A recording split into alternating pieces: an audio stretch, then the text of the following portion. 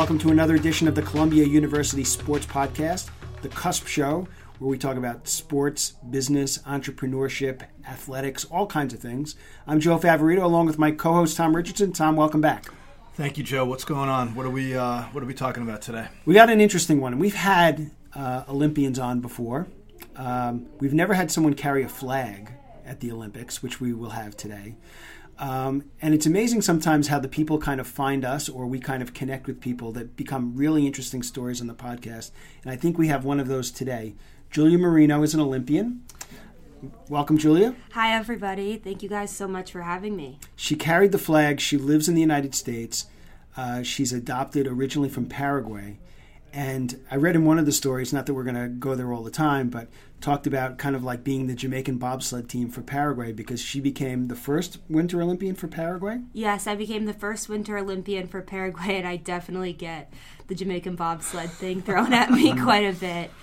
And competed in Sochi, could have competed in Korea. We'll talk a little bit about why she didn't and the injuries that she's had, but has now gotten to the point as a professional athlete, as a skier, which we didn't mention, what sport, slope skiing, got to the Olympics and has had an interesting time looking at what's next, but also what she learned from the Olympic experience, which is something we never really get into with an active Olympian, Tom. I guess, Joe, being that some people follow winter sports, maybe we should clarify this Julia Marino thing. Yes, right. Right up front, Yep. just so people Yep. aren't confused. So you go for it. So it's an interesting story. Mark Beal, who's one of the principals at Taylor Strategy, Taylor in New York City, used to be 100 years ago was my graduate assistant at Fordham. And Mark sends me an email, or Julia actually sent me an email one day, said, I met with Mark Beal. He told me about this newsletter that you do, and we'd like to talk to you about the business of what you're doing and what my story is and how, I'm trying to expose my story to more people and figure out what's next.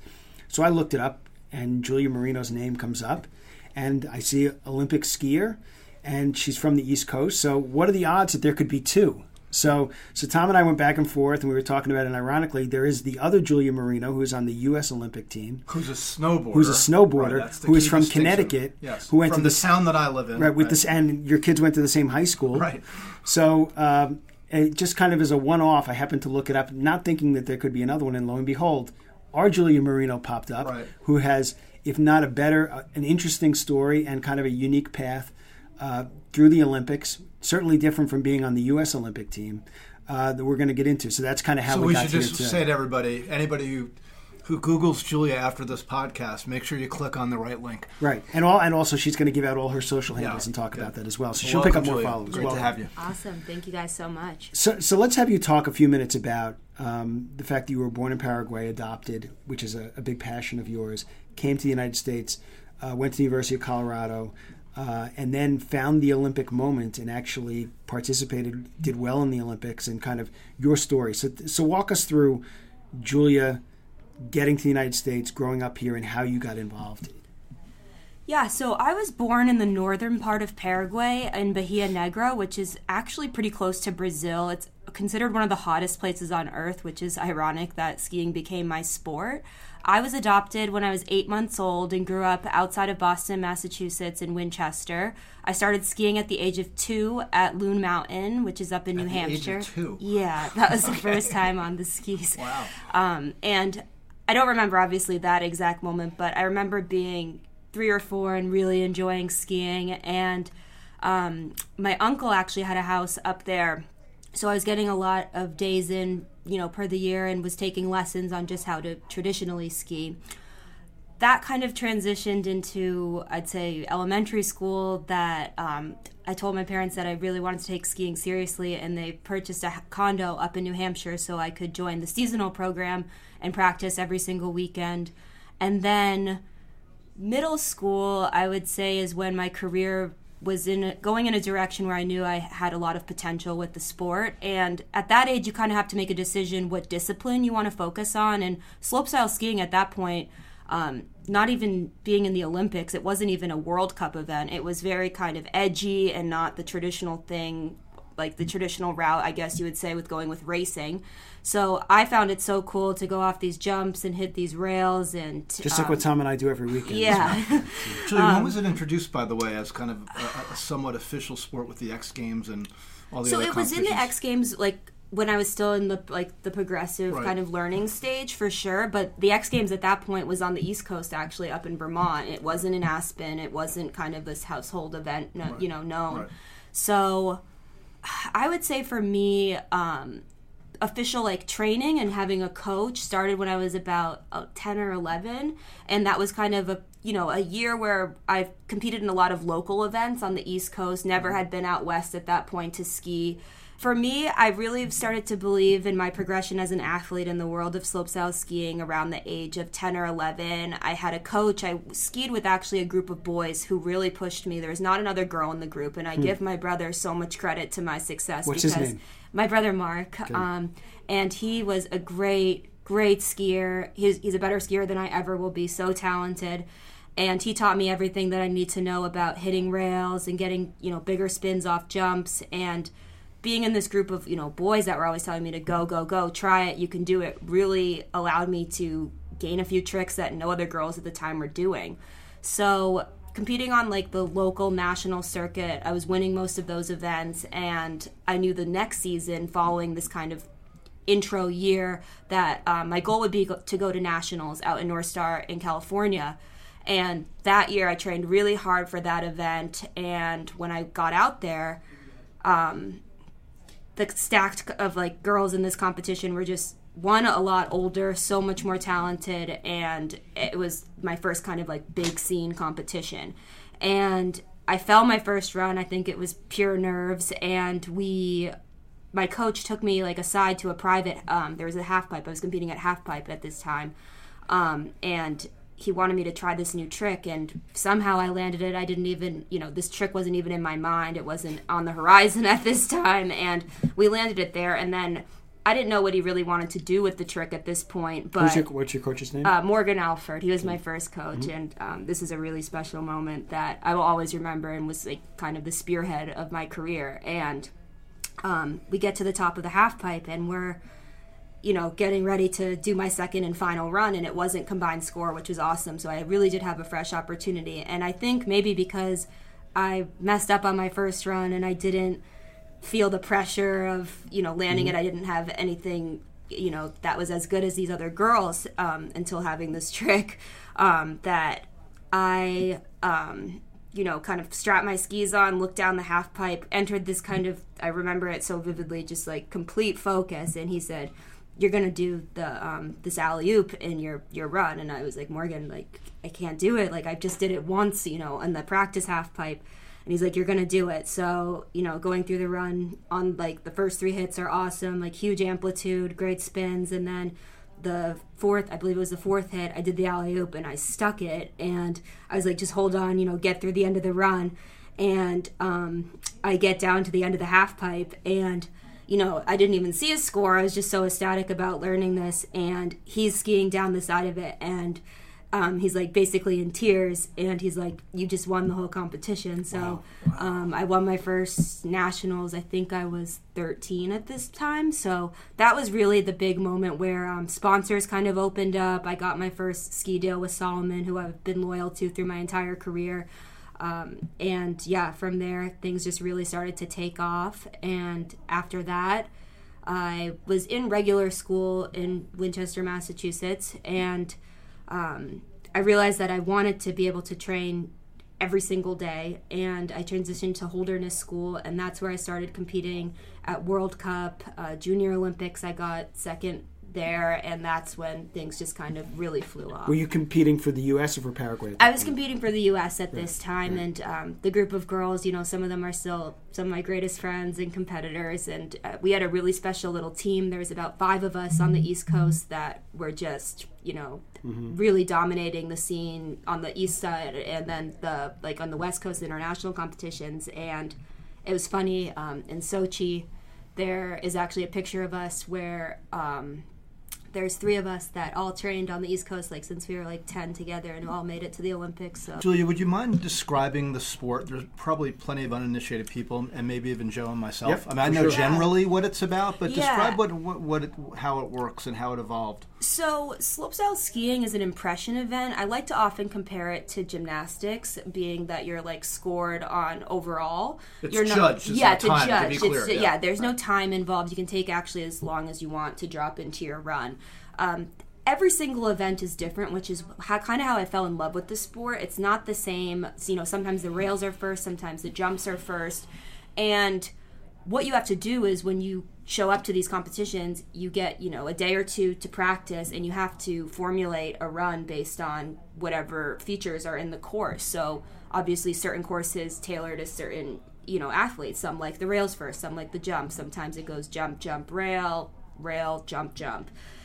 Usually I would say there's between 5 and 7 features in a course, and you're judged on overall impression, and I would say like some of the major elements are like amplitude, difficulty of trick, and overall impression. So you want to be clean, and a run that looks clean, that's not as difficult as maybe a more challenging run, will always outscore. Interesting. So is that the official word they use, impression? I'd say, it's an impression. Isn't that I never interesting? heard it referred to that way. Yeah. But it is interesting. So you have to basically decide each event you go to, or in the past, Right. kind of how far to push it to have a chance to compete, Exactly. right? And kind of the order that you drop into the event it's a randomized bib order. Right. And if it's on World Cup, it's based on points. And when you get to go later in the order, you have such Right. an You advantage kinda know seeing what what you need to everybody's do, to do, right. to get into, a top 10 situation so you can make a final the next day.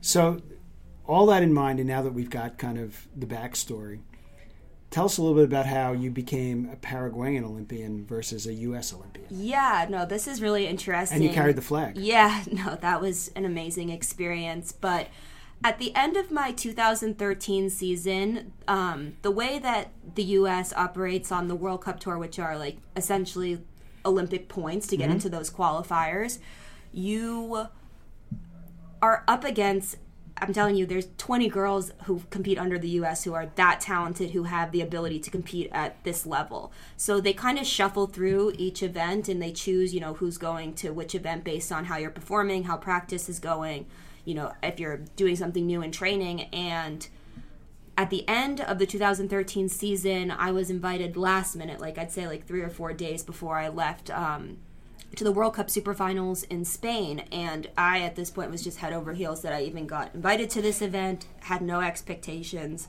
and really thought that it would be a great way to end the season going into the U.S. Olympic qualifiers, because my goal was to be invited to those at this point, because the Paraguay thing hadn't even crossed my mind. So I went out to Sierra Nevada, Spain, and it was a kind of a similar experience to what happened in North Star, and I ended up getting my first World Cup podium and second at the event.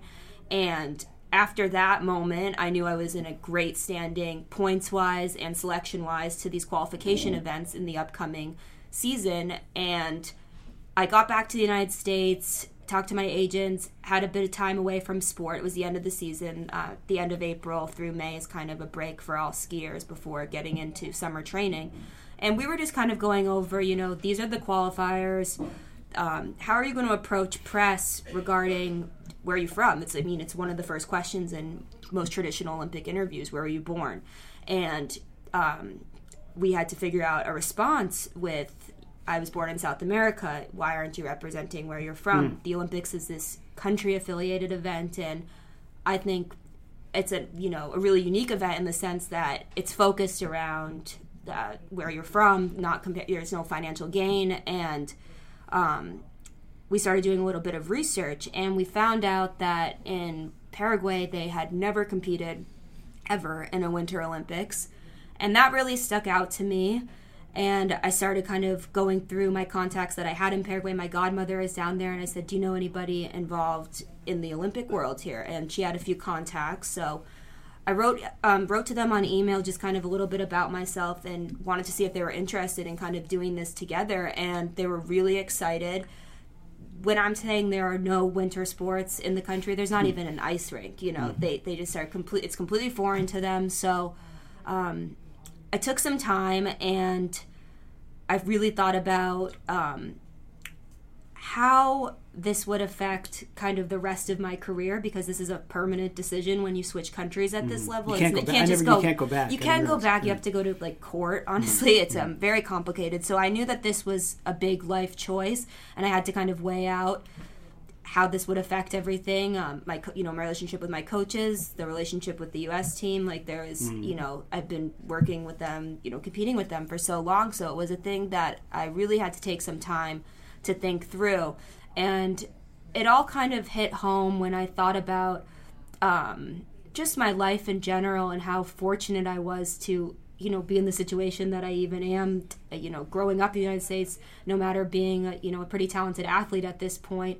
And I had wanted to reconnect with where I was from for a while, and my family was actually expecting to do a trip back to Paraguay about a few years before this decision, like 2 or 3 years, but my father actually passed away suddenly, so we didn't do the trip. So I looked at this as kind of being the first way to reconnect with that, like where I was from, and to meet with the Olympic Committee, to go on live television and say we're bringing winter sports to the country is just something that, I'll have forever. And I'm so happy I could do that for them. And I also am proud that it's not so much as like a Jamaican bobsled story. Like I was competitive and I had talent. So it was a really, really memorable experience for me. So before we get off that and talk a little bit about the Olympic experience and then what happened going forward. So you're literally carrying the flag, and you're the only one. There's you turn around and there's who was standing behind you? Do you remember? I think it Whatever was the like next the country next would team. Be. Yeah, maybe like Poland or Portugal. Poland, Some big team, and there was a lot of big teams next to me in line. And that moment, I will always remember walking in, and I was like, you can't mess this up. You can't drop the flag. There's nobody around you to help. And they play the national anthem, and you're if you ever got to the podium, you'd be there by yourself. Yeah, too, so. Exactly. But I'm also curious, Julie, about your experience of dealing with the PR. It sounds like you became a bit of a celebrity. Yeah, I mean, down there, down there, I'm definitely viewed a lot differently than I am in the United States. It's something that I can read well if it's given to me in front, but a big goal of mine for 2019 is I'm going to start taking Spanish classes. I'd love to become fluent and then, use my platform and my voice down there to inspire the youth and hopefully start a nonprofit and bring winter sports to a country that has no winter sports. That was it intimidating to suddenly be thrust into the limelight the way you were? I don't know if it was intimidating. It was just, it was kind of, it was more of a shock, and everything was happening so quickly. I was meeting with all these different sponsors down there, meetings with the Olympic Committee, the National Sports Federation, interview after interview after interview. I'm at my hotel, and they leak, like, where I'm staying, and the press is at my hotel asking to do interviews, just wildly different from anything that would happen in the United States. But those media tours were where I really felt like I made the right decision because of the excitement I felt from not only the committees, but just from the general people, and getting to not only do the traditional media side of things, but getting to go to schools and to talking to young kids that were just so excited and showing video of snow and mountains and skiing like they've never seen any of that. So that was really exciting for me. So you competed, did well, continue to compete, and then as I think we all know, life throws you some curves. Yeah, so let's definitely. Before we leave the Olympics, sure. I'm sorry. Yeah, we're going to get to that. To the me next is really Olympic interesting. too, yeah. So you went alone. You obviously had some support help around you, I gather. Down to Paraguay? No, I'm sorry, to Sochi. Oh, yeah. So this is Olympic experience. Yes. So you make it to the big stage, the biggest of the big stages for your sport. You're alone there. Were you embraced by competitors and friends from other countries, especially the U.S., for example? I had a good amount of friends, and we've all been competing on that tour. So everybody was really excited, and I did some interviews where they actually asked to reach out to some of my previous teammates, and just to see some of those like kind of imprints, like really left an impression on me. Like I knew that the coaches on the U.S. team were really happy for me, and they thought that this was a great decision, and they had so many other talented girls anyways that it was going to be okay. I really felt like welcomed, and I know I was doing something really different, and I kind of feel like my whole career was based on that, but I did have a really challenging time actually with the competition at the Olympics, because in October of 2013, I was at, preseason training camp out in Saas-Fee in Switzerland. And at this point, I hadn't even been, one, released from the U.S. team. Two, I had to write this huge proposal asking that my points be transferred to the new country, or I would start back at zero and have to get it. Not that it wasn't achievable, just every single thing would have to go right. And we were confident if that did happen, because my points at a certain point were actually getting the U.S. team their 4th Olympic spot in the game. So it was a lot of going back and forth with them. My coach, Christopher Haslock, did a great job kind of keeping the communication between me and the U.S. team positive, and making them believe that they will get this other quota spot through the Olympic qualifiers. And I had the great training camp. It was probably the best training camp of my life. I was feeling so positive coming off that podium at the World Cup, was getting ready for the DO Tour, and then 4 Olympic qualifiers that started, I think, the second week of December and kind of went through the second week of January. That's the final cutoff with the points list. And the last day of the camp, it's the second run, and it's a little bit icy, and I wish I paid a little bit more attention to that. And I'm off the second jump, and I see the landing just way in the rear view mirror, and I'm like, oh my God, I'm gonna land on this next jump. And I'm like, save your knees, we're told how to fall. And I crumbled, and I instantly knew I broke my collarbone. 10 minutes later, I'm in a helicopter on my way to the hospital, because we were training up on the glacier, and because it's so high up, there's only T-bars, and being on a T-bar, you need to have your arm to be able to hold on. Right. Then to get on 2 trams, which takes about 35-40 minutes to get to the village. The hospital's another hour and a half away. So I'm kind of in this surreal moment where I'm flying through the Alps in a helicopter. It's the most aesthetically beautiful thing I've ever seen. I'm crying because I know something is seriously wrong with my collarbone. And I don't know if I'm released, because if I was not released from the U.S. team, I would have missed every qualifier because of healing, and my Olympic run was over. So I found out, so this was just I'm glad crazy. You asked the question, Tom. Yeah, this was a crazy, crazy moment. And I get to the hospital, and this is also really ironic, but we're 6 hours ahead, so I'm calling my mom. What city are you in? I was in Switzerland, in a small village. Okay, so not a major city. Yeah, not a major city, and we're at the hospital, and I'm talking to my physio at home, my surgeons that I've had other surgeries with. Am I in a place that I should have the surgery done? They want to put in plates right away and then send me back home. And so I call my mom, and she answers, and I suddenly remember that she's taking my brother to a scheduled surgery for tearing his Achilles tendon this morning in Geneva, New York. I'm in Geneva, Switzerland. She's having an absolute field day with what's going on, and we decided in Switzerland to do the surgery. 2 hours later, out of the surgery, feel immensely better. The plate really just holds all the bones, and they put 14 screws in, and so that must have been a bad break, because collarbone doesn't usually involve surgery. It was a double break and a dislocation of the AC joint. So they really pushed for the surgery, and at this moment, everything is just a complete whirlwind. So first things first was just to feel a bit normal from after having all the anesthesia, and get back to the United States as soon as possible. Begin physio, get in the gym, maintain my fitness with everything else. So got back to the States. I'd say probably a week later, I found out that I was released from the U.S. team. My points would transfer, and I was already qualified for the Olympics. Wow. Which were how many months away? I'd say 2.5 months. Wow. Yeah. So the rehab, how I treated all my rehabs and had such success in the past with not having any re-tears, was taking a longer approach to recovery, and that just wasn't an option here. I would say 3.5, 4 weeks later, I was back on skis, whether I liked it or not. Was trying to get air awareness and comfortable back on skis, and something felt very off with my balance, and it's my dominant side that I spin to. It really was painful. So I went to the DO Tour. Was just completely overwhelmed. Pulled out of the event because it didn't matter from a point standpoint. So we just kind of worked on doing events and getting me more comfortable and trying to get some of my stock tricks back. But I had huge hesitation. At this point, I was healthy for a very long time before I hadn't suffered a big injury, and this was a really big shock and a hard thing going into the games. I remember my practice the week of the games, like every day it was a fall, and it was just balance. Like I just didn't have like my normal sense of air awareness, and I hit my hip so bad the first day that I could barely walk. I was limping.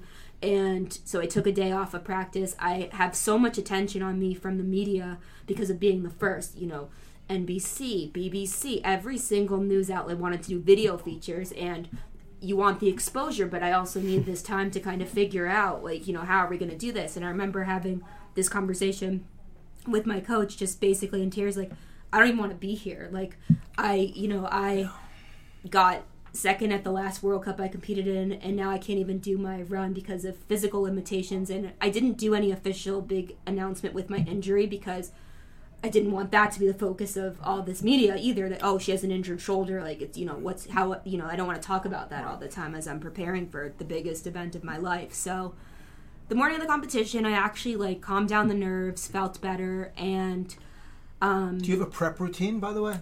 Yeah, I mean, for your big events, like when you know it really counts. Music. I kind of go off to the side. What do you like to listen to? Rap, like house music. I definitely have a few favorite songs that I usually. It wasn't Yanni, so it doesn't. Yeah, and I just knew mentally I wasn't completely with the program, and that was okay. And I just had to kind of look at that. I made it this far. I did this for Paraguay. I'm giving my best. Some athletes would choose not to compete with kind of coming off with an injury like that, but I'm so happy I did, especially with how going into Pyeongchang went. But the competition is something that it ends up being almost like every other competition. It's just in this environment that is so drastically different.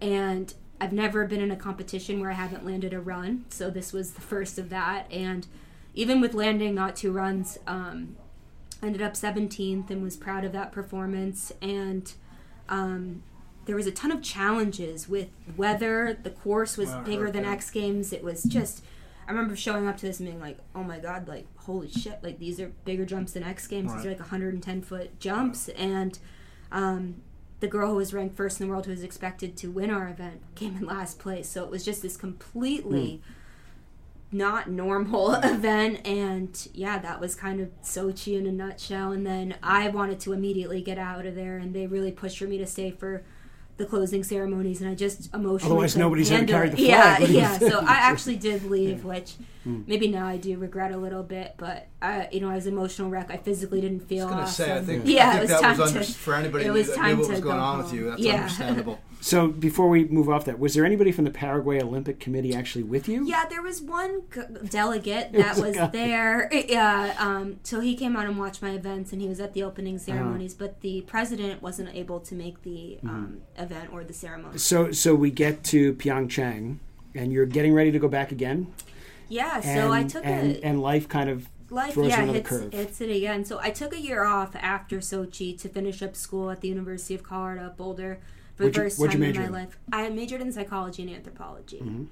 And see, it was great because I would go to school from May to December and then take off for the winter, but it was going to be my first year, like a full calendar year of school. Just be with some normal friends that aren't Olympians, kind of get out of the scene, take a mental break from sport. And at that point, I was honestly considering retiring, and I just felt that I had a little bit more in me, but I didn't know if it was necessarily in slopestyle skiing. So I wanted to race, which is like a completely different sphere of skiing than what I was involved in. And I just really believed in myself. So I started competing in racing events, and all of a sudden was competing on the complete opposite end of the spectrum. And again, all my friends were so supportive, and I couldn't believe it just felt very natural doing all of this. And my coaches, put me with a great team of coaches that allowed me to enter this world and kind of have a crash course, because racing, it's just repetition. So I didn't have all that mileage that most of those athletes do. Most racers start at 4 or 5 in our training gates, and I decided to try this at 23. And so learning a whole new sport. And there are multiple racing events. Yeah, so did you pick one? Yeah, I was focusing on giant slalom, which I really liked. I wanted to race speed, but the problem with speed was, because I have no fear of going off the jump straight. I was doing flips and spins, so to me it was like, come on, like, let's go as fast as we can. This is awesome. But there's such risk when you fall, and they were like, when you enter this sport, you suffer really big injuries, so we just think, from a safety standpoint, we'd rather have you race GS. So, was loving training. Like, I wasn't as happy, like, when I returned back to slopestyle after Sochi, and I couldn't imagine doing this day in and day out if I didn't feel passionate about it, and I felt so wildly passionate about racing and was enjoying learning and just being on that tour and getting to know those athletes. And this probably sounds crazy to say, but I think I was in the wrong sport for, my, teenage into young 20s. And I had such a great time doing all of this, and I was healthy again from up until after Sochi until January before Pyeongchang. And, actually, let's rewind that. Moving into the Olympic, like the season before the Olympic year, I was training out in Austria on the glacier, and I just have bad luck with the glacier training in October. Don't go to Alaska. Yeah. And I took this really, like, pretty pathetic fall, and I was like, oh my God, like, my arm, like, really hurts. Like, I don't understand. So I'm on the T-bar back up to, go take another run. I thought everything was fine. We're going to keep training. Took some Advil, continued training the rest of the day, and got back to my apartment. I was like, wow, my arm really hurts, and it's throwing off a lot of heat. My coaches are like, let's take the weekend off, and, like, let's just do some, like, physical therapy and get you in a good headspace. You have events next week. So the weekend's going on. I'm not sleeping very well, and we're at the airport about to go to Norway for a qualification event, and I just completely freak out, and I'm like, I need to go to Massachusetts. I need to see my doctor right now. Book a flight, and back in the States, get in to see the shoulder guy, and they're like, yeah, we're going to need to do an MRI. Like, there's a lot of instability in here. So I'm in the MRI. With your shoulder? Yeah, with elbow? my bad shoulder, with my bad shoulder through here. So, related to the... Yeah, the same side as the collarbone. Yeah, okay. So I didn't know if I just kind of tweaked everything and the plates moved around. You had mentioned your arm. Yeah. Really the whole arm was, like, really inflamed and not normal. So I'm in the MRI, and the assistant comes in and is like, we really need you to, like, hold still. And I'm like, wow, like, I actually can't hold still in this position that they're saying, like, something must be wrong. And I knew something was wrong because, like, we really want to make sure we get a clear image of what's going on in here. So I'm, like, tearing up in the MRI, come out of the room, see the scans, and I, like, instantly see, like, a big line, and I'm like, oh no, like, something is torn. And they're like, so you have a slap tear of your bicep tendon and you've torn your labrum. You can still ski, but you're putting yourself at, like, immense risk going forward because, again, the balance is kind of all off. Racing doesn't involve as much upper body. Like, I'm not rotating or swinging things. I'm just kind of holding poles. So my team came together, and we decided, I was like, I've trained this hard for 3 years now. I'm gonna do it. Like, we'll take 2 weeks off and rehab and, be in all the kind of machines to get the mobility back. And I felt good going back into qualifications.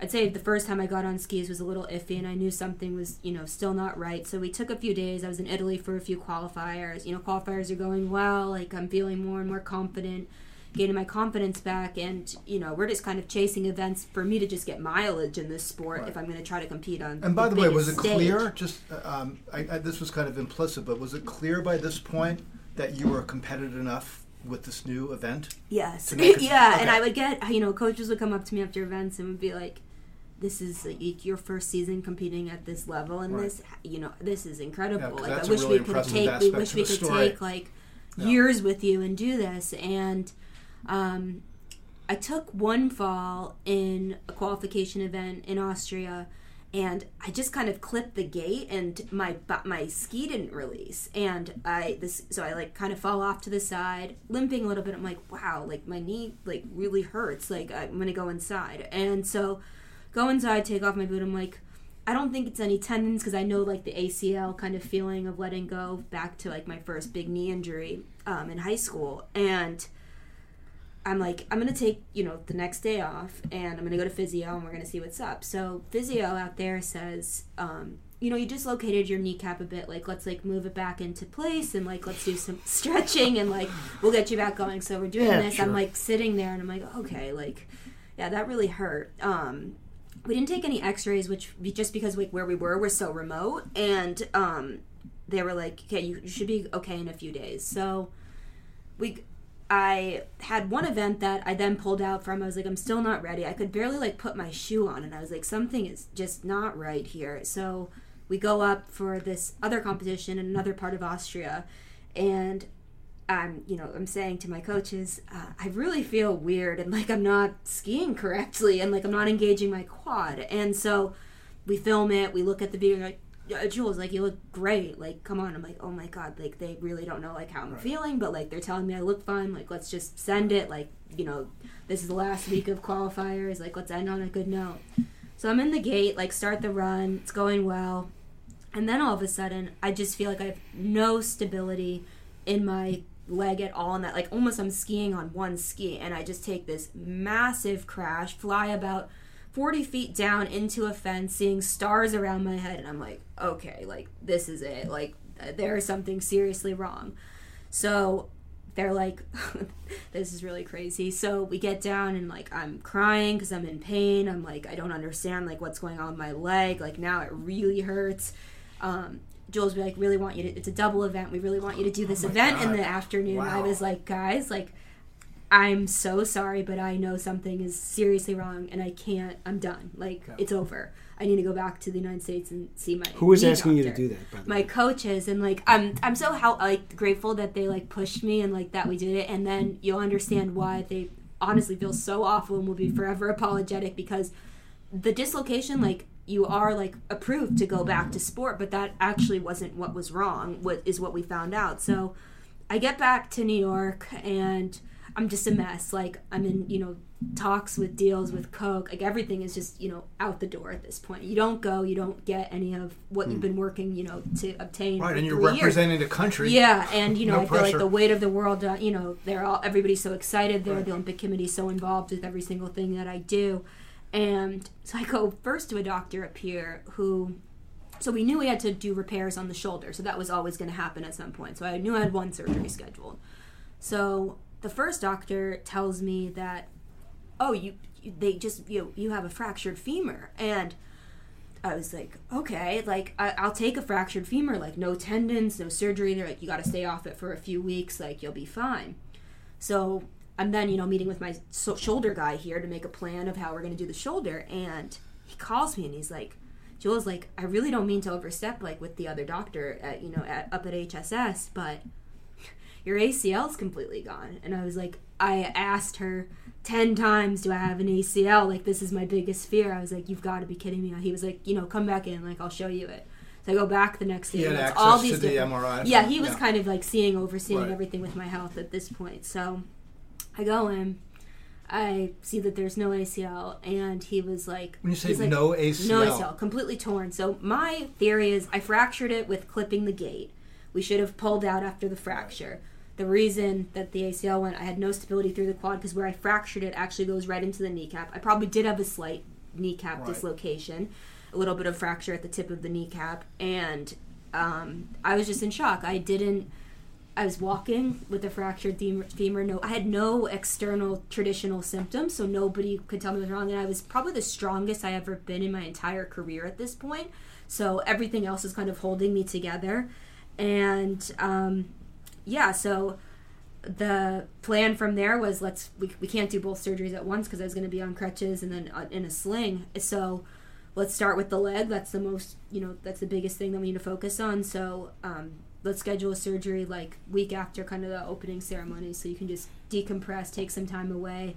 Kind of like was a hermit for a few weeks, didn't talk to many people, turned my phone off. And 2 days before my surgery, I'm like, I'm just having such a hard time. Like, how is this even possible? How am I walking into an ACL surgery? Like, the last time I did this, it was so much swelling. I was on crutches. I knew something wrong. Like, I don't really even believe something is wrong at this point. So I'm out down in West Village, and it's pouring down rain. And because I didn't have an ACL, I slipped. And at that point, I get like total, swelling immediately, like traditional ACL symptoms. And I text my surgeon, and I'm like, I have so much swelling, like, usually when you have an ACL surgery, they wait about a month to get all the swelling up because they can't operate. I was like, I don't know if you're going to be able to operate tomorrow, like it's a balloon.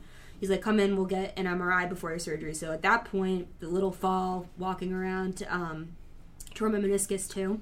So we had another new plan, got everything organized, had the surgery. That was at the end of February, and after that became the rehab process. And with this kind of rehab with bones and tendons, there has to be an immense amount of effort going into like relearning how to walk, and you lose kind of every single muscle, being completely stationary and locked out at 0 degrees. And I was in physio every single day, and living in the city is an absolute nightmare for dealing with an ACL surgery. So we would do physio in my apartment, and that's where the rehab began, and we've been doing that kind of ever since.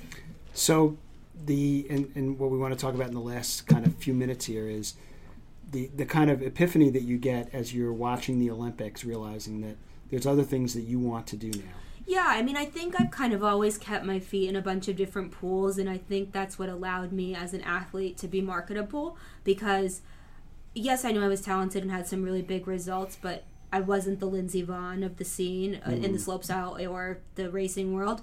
But I tried to use experiences and qualities about myself to relate to other people, and I think that's how I grew a really organic following. And going to school, and a lot of skiers, don't really go to traditional high schools or colleges, and I want to apply what I've learned there and then my experience as an athlete into a business setting, and it's a really exciting time for me right now, and I'm really looking forward to the future. So talk a little bit about your upcoming trip to Nepal, some of the charity things that you want to do, and some of the business things you want to do. Yeah, no, of course. Well, being adopted, I connected with, after Sochi, the Gift of Adoption organization, and became kind of a face for them. And their focus is raising grants to families who want to adopt but can't afford the cost, because especially international adoption is so expensive. So I've done a few events with them. They kind of operate by state chapters, so events in Colorado and then events now in New York. And I hope to help them kind of launch their Massachusetts chapter, with my brother being adopted, and then my sister actually adopted 2 kids from Russia, so we're trying to work some stuff with them. And then a few months ago, this opportunity with the nonprofit Build On came along, and it just really seemed to fit what I was looking for from working in the charitable world. I wanted to do something hands-on, and education has given me every single opportunity, so I think that working with them is going to be huge. We're going to Nepal in March, and we're doing a trek mission to work on constructing a school. And besides the actual physical labor, there's a cultural section of the trip where we'll actually be able to teach some of the future students English. So I think that will just be so, heartwarming and something I've never done and completely out of my comfort zone. So I'm really looking forward to that. And we're actually hosting a benefit for the event in Soho in December. What's the date? On the 14th, if anybody wants to swing by. We have some great sponsors. It's an open bar. I have a live DJ kind of set up in Drive 495 in Soho. It's actually my training facility, and Don Saladino, the owner of that, has been so supportive with my charitable work and has donated us the space for free, and it's going to be a really fun night, and it's kind of like a holiday benefit, so I'm really looking forward to that. I had one more question about your skiing and your skiing experience and kind of what you went through, because it's an amazing story. And Joe, I think one thing that I was thinking about listening to Julia talk was the sacrifice that high-level athletes, particularly in that world, have to go through. Was that pretty common for the milieu that you were around? Was everybody dealing with these kinds of things? This seems like an extraordinary human challenge. Yeah, no, and I think actually that's a really great question, and something that I do like to talk about, because when you go from training in like a U.S. team environment, when you have 5 to 10 girls with you all the time, you at least had friends.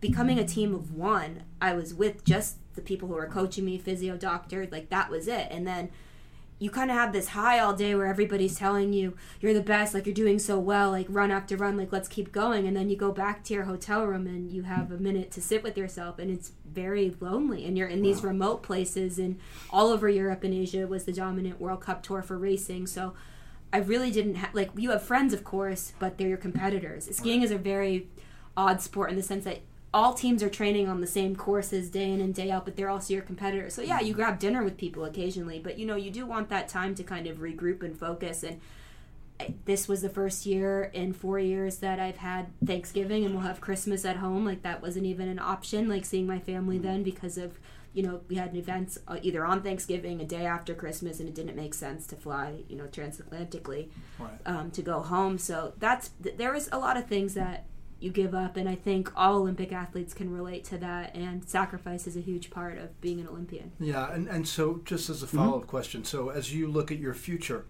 as it relates to some of the social causes or charitable work that you have in mind, at least initially, which lessons will you take away that will mean the most to you as a future business person or philanthropist or whatever you choose to be? I think the foundation of my career has been built on ambition and drive, and I want to carry that into whatever workplace may be next for me. I know when I have a goal in mind that I will do whatever it takes to accomplish it, and I think for me, my career is really just starting. This is a great backbone, and I'm so happy the network I've made through it and the experiences I have, and I hope to be able to use my voice and the platforms I've created to encourage others to, try and to think outside of the box and to never give up, because I feel like overall my story is constantly being, knocked down and picking myself back up, and I just want to apply that to all spheres of life. Yeah. So one other thing, and you touched on network and building your own brand. We've heard from a lot of athletes, big and small, people like Paul Rabel, or everybody as big as Marcellus Wiley, Steph Curry. Yeah. Athletes talk about the ability to build your own brand now. Have you been able to take advantage of that with the network that you've had? Yeah. And how do you do that? Well, for me, at first, it was figuring out what spheres besides being on snow connect to people in Paraguay, and just into the world in general. Losing a parent at a young age is something I instantly relate to with anybody. Being adopted, anybody who's adopted, we can have a really, honest conversation about that. Injuries for girls in sports and making the decision to either, continue going is something I've really tried to use my voice for. ACL injuries are so common with just the way girls are developing. And, becoming adults and competing at high-level sports. And I connect with anybody who was a student athlete. I mean, obviously I wasn't competing for CU or anything like that, but just those kind of spheres I've figured out how to use to connect with people and make what may seem so unobtainable or not achievable relatable. And I think that's where I was able to really take my brand in a different direction. And then I figured out what worked and what didn't work on social with people in Paraguay. I mean, I would love these pictures of skiing that I was posting, but that doesn't mean really anything to them. They aren't familiar with it. So I started doing a lot more posts in the gym and lifestyle, and they that really resonates with them. So just figuring out what works and didn't work took a little time. And do you use Instagram and Twitter? Yeah, Instagram, Twitter. My Facebook is very popular in South America, so that's my largest following. But wow, cool. That's an amazing story. Yeah. So before we ask you how people can find you, Tom, you have any one more kind of parting thought? Yeah, I guess just as a way to crystallize, I mean, your whole story is very inspirational, I assume, to everybody listening. But could you crystallize in the form of advice you'd give people that are starting out on a journey, either young people with their careers or athletes who are struggling or whatever? Yeah. I mean, you've already given a lot of really good insights about determination and tenacity and all that. Anything that's well done, the build up to that is going to not look so pretty, and there's going to be a lot of moments where you doubt and question yourself, but keep your goals in focus and always have a plan and write down when things aren't going wrong and reflect upon it. I'm a huge journaler, and I look back on some of my journals now, and it's so interesting to see how things formulate. And I like the therapy of just writing, disconnecting, that kind of thing. And that to me is really what pushed me, actually. I'm writing a book, so that's... Of course. So that's what that kind of stems from. But honestly, to just stay in your own lane. Don't let other people's opinions bring you down, because when you are trying to achieve something that seems so out of reach to a lot of people, that it's hard to relate, and just to stay focused on your own goals and don't let other people's opinions boggle you down. Cool. So that's Julia, outstanding advice. Yeah, it is. And Julia, how can people find you? On Instagram, I'm juliamarino.ski. So Julia and I had to go back and forth with figuring out the handles. Yeah, she got the good one. So we've talked on the phone once actually because her dad was asking me about advice with either her going to like boarding school or just like focusing just on skiing. She's a little bit younger. Right? She's a little bit younger, but yeah.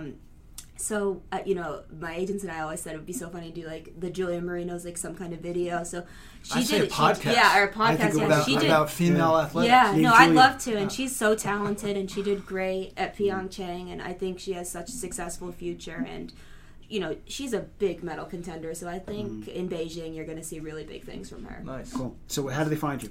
On Instagram, juliamarino.ski, Twitter, Julia_Marino, and then I believe Facebook, it's, like, Facebook, and if you just search Julia Marino _. And it's Marino. Exactly. Cool. All right. Wow. So, and then we will we'll pump out the website. We'll put it on all our channels, obviously, for the event that you have coming up. But once again, Tom, talk about skiing and not knowing where we're going. We took some trips today that I don't think anybody could have predicted. Yeah. It's really an amazing story. So congratulations on all your success. Yeah, thank you guys so much for having me. This is great. Oh, no. And also not just your success on the slopes, but your success as being a very determined person. Yeah. It's really inspirational to listen to you. Thank you so much. Once again, this was the Columbia University Sports Podcast, The Cusp Show. I'm Joe Favorito for my co-host Tom Richardson. We'll see you down the road.